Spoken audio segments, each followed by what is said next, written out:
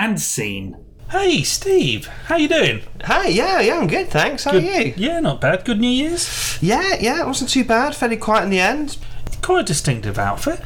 Yeah, thanks. Do you like it? The sort of, waistcoat and belt, do you like the belt and this sort of gun, laser gun. Is that a real gun? Or It's just the sort of funny laser gun. Oh, okay. Yeah, you look a bit like a pirate, and your friend's pretty tall, isn't he?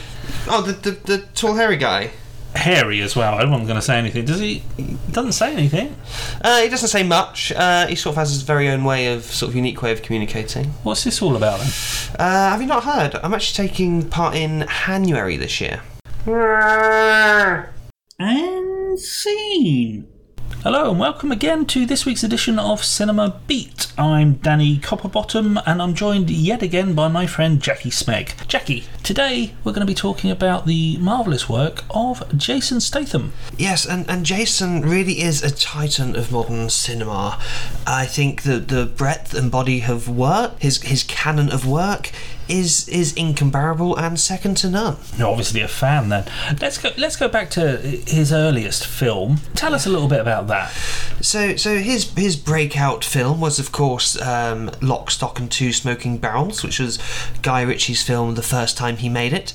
In that film, he played quite differently from any subsequent role he has appeared in, as something of a bold-headed East End hard man. Very much a bold-headed East End hard man. Yeah.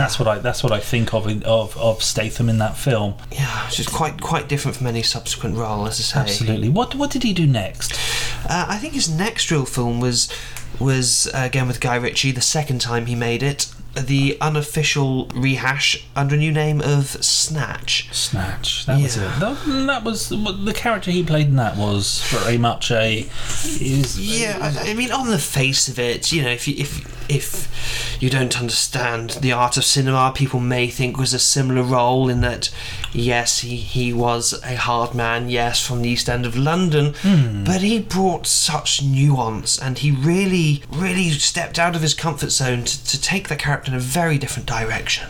I mean, that's something I've heard, and I tend to agree with, that he tries not to be typecast, doesn't he? He tries not to repeat himself. He absolutely refuses to be typecast, and he always really spreads his wings, steps out of his comfort zone, and always goes in brand new directions. You never know what he's going to do next. No, he's made the occasional sequel. One or two, but very rare given the volume and the scope of his canon. That yes, there have been a couple of notable exceptions, perhaps. He did Crank 1 and then Crank High Voltage, which was the second one, and there were, I think, 3 Transporter films. But yes, although he did play the same character in each of those films, he took it in a very different direction each time. I'm thinking back now, and I can't think of them as the same character in those films, although they were. But it's just a mark of the man that I might be mixing up Crank and Transporter there, which is No, I don't think you are. I think they're very different films, and you're quite right in saying that the character in Transporter 1, if you compare it to that in Transporter 3, is almost unrecognisable, and I think that really shows the depth of character and the strength of the performances he puts in. The same can be said of Expendables 1, 2 and 3, and even though Jason has appeared in no less than 4 films under the Fast and Furious franchise, playing the same character, yet really playing a different character each time, it's quite amazing to watch. You feel, don't you, I think, when you watch those films, you feel the sense of time. You feel like you say, the character aging, and you feel like you're aging when you're watching them.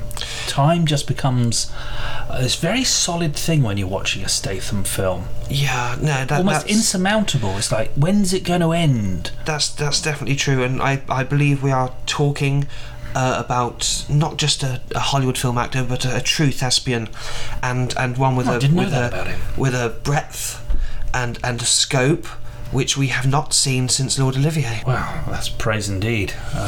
Old Larry will he's probably looking down now thinking they've recognised my successor. I think that's absolutely true, and the body of work absolutely speaks for itself, because you have to understand about Jason is that he manages to straddle the two very conflicting worlds of both action and adventure and he carries it off brilliantly. And they're two very different genres. Two very different genres indeed. What next for Jason? What will we see him in next? I believe, and it hasn't been released yet, but I believe Guy Ritchie's making his film again under the name of Cash Truck. And I wouldn't be surprised if Jason's back must not be hurting him somewhat right now, because he will be carrying the whole damn film. I know we joke that Guy's made the same film. I've loved it every time I've seen it. And something about not being surprised at the cinema can be very, very settling. Absolutely. I mean, Guy's done it with Lock, Stock. Guy made it again with Snatch, with The Layer Cake, with The Rock and Roller. Now, no doubt, again with Cash Truck, and again with The Gentleman more recently as well. So Guy continues not to surprise, whilst Jason each time. A wise person once said to me that Jason is almost a chameleon.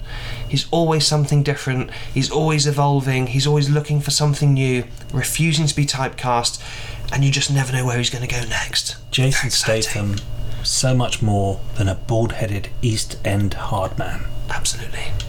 I don't think we can say any more. That's it this week on Cinema Beat. If you haven't seen any of Jason's films, do go out and get them. Some of them you can even get in Poundland in the DVD section. So I recommend you look them up. They're a damn good watch. A damn good watch. And scene. Hey Jeff, how you doing? I'm very well, thanks. Very well, how are you? Yeah, I'm good. Very green. Looking very green. Yeah. Do you like the little sort of all-in-one tunic and the tights? I think quite nice. Got this little wooden sword as well. Have you seen that? It's quite a statement. The kids with you, what are they? Who are they? The Lost Boys. Lost? Yeah, the Lost Boys. We can probably get an announcement made on No, not that kind of Lost Boy. Don't be silly. What about the hat? Do you like the hat? I think the feather's a nice touch. Dapper. Thank you. Thank you very much. Yeah. I mean, what is this all about? Oh, have you not heard? No. Oh, I'm actually participating in Peter Panuary this year. And scene. From Greenfield to Denshaw, it's Diggle FM. Welcome back, just coming up to the top of the hour, and here we are on I Didn't Want That for Christmas. I don't want that. I don't want that for Christmas. Get it away from me! What were you thinking, Mother? Disgusting. Oh, I don't want that at all. I can smell it. I considered it, but not for me, thank you. And I just want to recap on a couple of the items that we're having some trouble getting rid of. Jenny from Grains Bar is an 80-year-old grandma, and unfortunately she's got some size 6 lady roller skates and she doesn't want them. She'd prefer a skateboard, or perhaps the best of Lily Allen. That's an oxymoron, isn't it? Honestly, that can't be a very long player. Anyway, then we go on to Dennis, who's a retired dentist. He's got a 5-year supply of Steradent. He'd like to swap it for a Slipknot concert ticket. Time now for a call. Let's see what else people have got out there. Who have we got online too? Oh, it's an old friend of the show. Here he is again. It's Freddy Fingerpuss. Dr. Freddy, what have you got for us? What don't you want? Oh, Happy New Year, Dave. Hey. Oh, this year I was given a speculum. And as you know, I am an avid collector of antique gynecological equipment, so I'm full to the brim with them. I would like to swap it for a Real Feel Plus latex prosthetic vagina.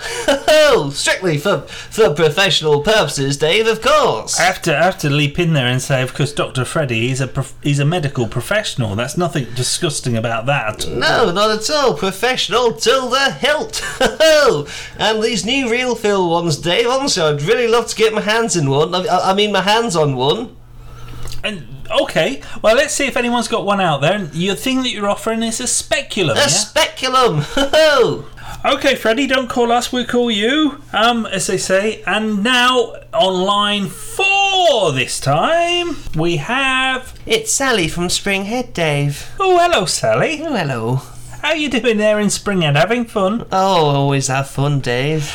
What have you got for us, Sally? What have you been given that you don't want this Christmas? it was actually kind of inappropriate, Dave. I was given a King Kong butt plug, and God. it's really not for me. I don't know what to do with it other than prop up the door to the larder. Oh, that does sound horrible. It's not for me, as I say, and I'd like things more traditional. I would like to swap it perhaps for a crotch ting set, or one of those big spiky dildos you can put on the end of a power drill, because at my age, Dave, there's not much tread left on the tyres. And scene. All right, Pete. Nice cow pie. Desperate January. Yeah, it's actually... Yeah, whatever. And scene. Hey, Jessica. How you doing? Oh, alright, Steve. Didn't expect to see you here. I didn't expect to see you here. I mean, for God's sake, this is Buff Boys, the only all-male gym in town. How did you get in? Yeah, it's basically a gay bar with weights, isn't it? But, Well, yeah, I can't handle I don't know about that. But the weights at the ladies' gym. They weigh nothing. I could do them all with my little finger. well, I mean, you are one of the more stacked gentlemen here. I mean, gentlemen, Yeah, forgive me. Alright, easy, Steve, easy. You're a lady, and no one... I'm all woman, Steve. let's not go there. Here on your own? Now I'm with Winston. He's over there working on his bicep. Just the one bicep? Yeah. He lost his right arm in a paid badger fight. Oh, you're still doing the badger fighting? Yeah. The police tried to shut us down, but we opened a new site beyond the old industrial estate. Oh, I think I read about that. Was that the Winston was the guy who lost his arm? Yeah. Oh my God, that's terrible. He's doing quite well. You should see him over there, really working that left arm. And he's got the right eye still. Yeah. No more badger fighting though, I should imagine. No, not unless they're already lame or only have the one eye. Yeah, that would be fair, wouldn't it? How about you? What are you concentrating on today? Well, I want a bit of a health kick at the moment, Steve. You know what it's like, new year, new me and all of that. Oh, you want to watch that cough in the gym, Steve? There's no windows here, just aircon. I know, it's your Woodbine. It's... Do you want to put that one out, perhaps, or...? Nah, opens your airway, Steve. Make it easier to work out. Yeah, I know, but some of us with a little bit of asthma find it a little bit difficult. I mean... God, you always wear a pansy, Steve. In a gym, it's quite difficult to breathe when you... Well, you're not supposed to smoke in here, but the manager ain't got the minerals to tell me to stop. Are you quite finished, Steve? You're putting me off my workout. What are you doing exactly? Well, as I say, it's part of this whole kick for me, Steve. I'm trying to be healthier and also be green. Trying to stop using single-use plastics, straws and so on. And at the moment I happen to have a yeast infection, and I'm also putting that to good use by baking my own sourdough. Oh. I've got some in my lunchbox if you want a slice. I imagined it was in your lunchbox, but no, I'm fine with that slice, thank you. Nothing quite like homemade, Steve. No, there's probably nothing. I'm feeling a little bit bilious, actually. Oh, God. Yeah. Wow, I'm just here to do a little bit of cardio. I've got a spin class upstairs I need to get to, and Yeah, I gathered you weren't working on your muscles, Steve. well, no, I think I'm more sort of like lithe than muscly. Like a beanpole, yeah. Yeah, I know, but a very well formed 52-year-old beanpole. I think you'd have to agree. Yeah, I'm not your mother, Steve, so I'm not going to massage your ego in that way, but I'm sure you can tell from my lithe figure I'm down to just a size 22 now that I've actually started to add a salad to every meal. Smothered in low-fat mayonnaise, of course. I mean, it's got to be palatable, but I'm doing what I can for the old figure. Yeah, I mean, I must admit... Show. Oh, Steve, I'm up here. You're looking healthy. Thanks very much, Steve. I'll take that as a compliment.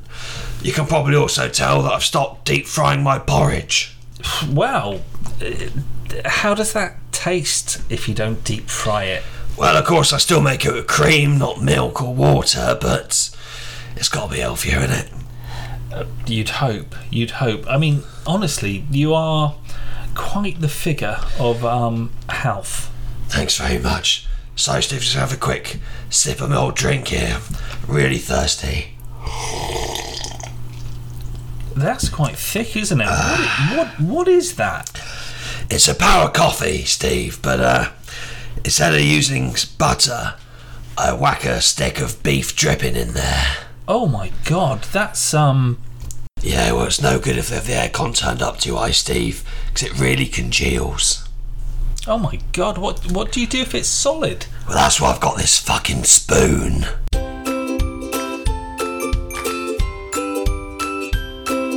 And scene.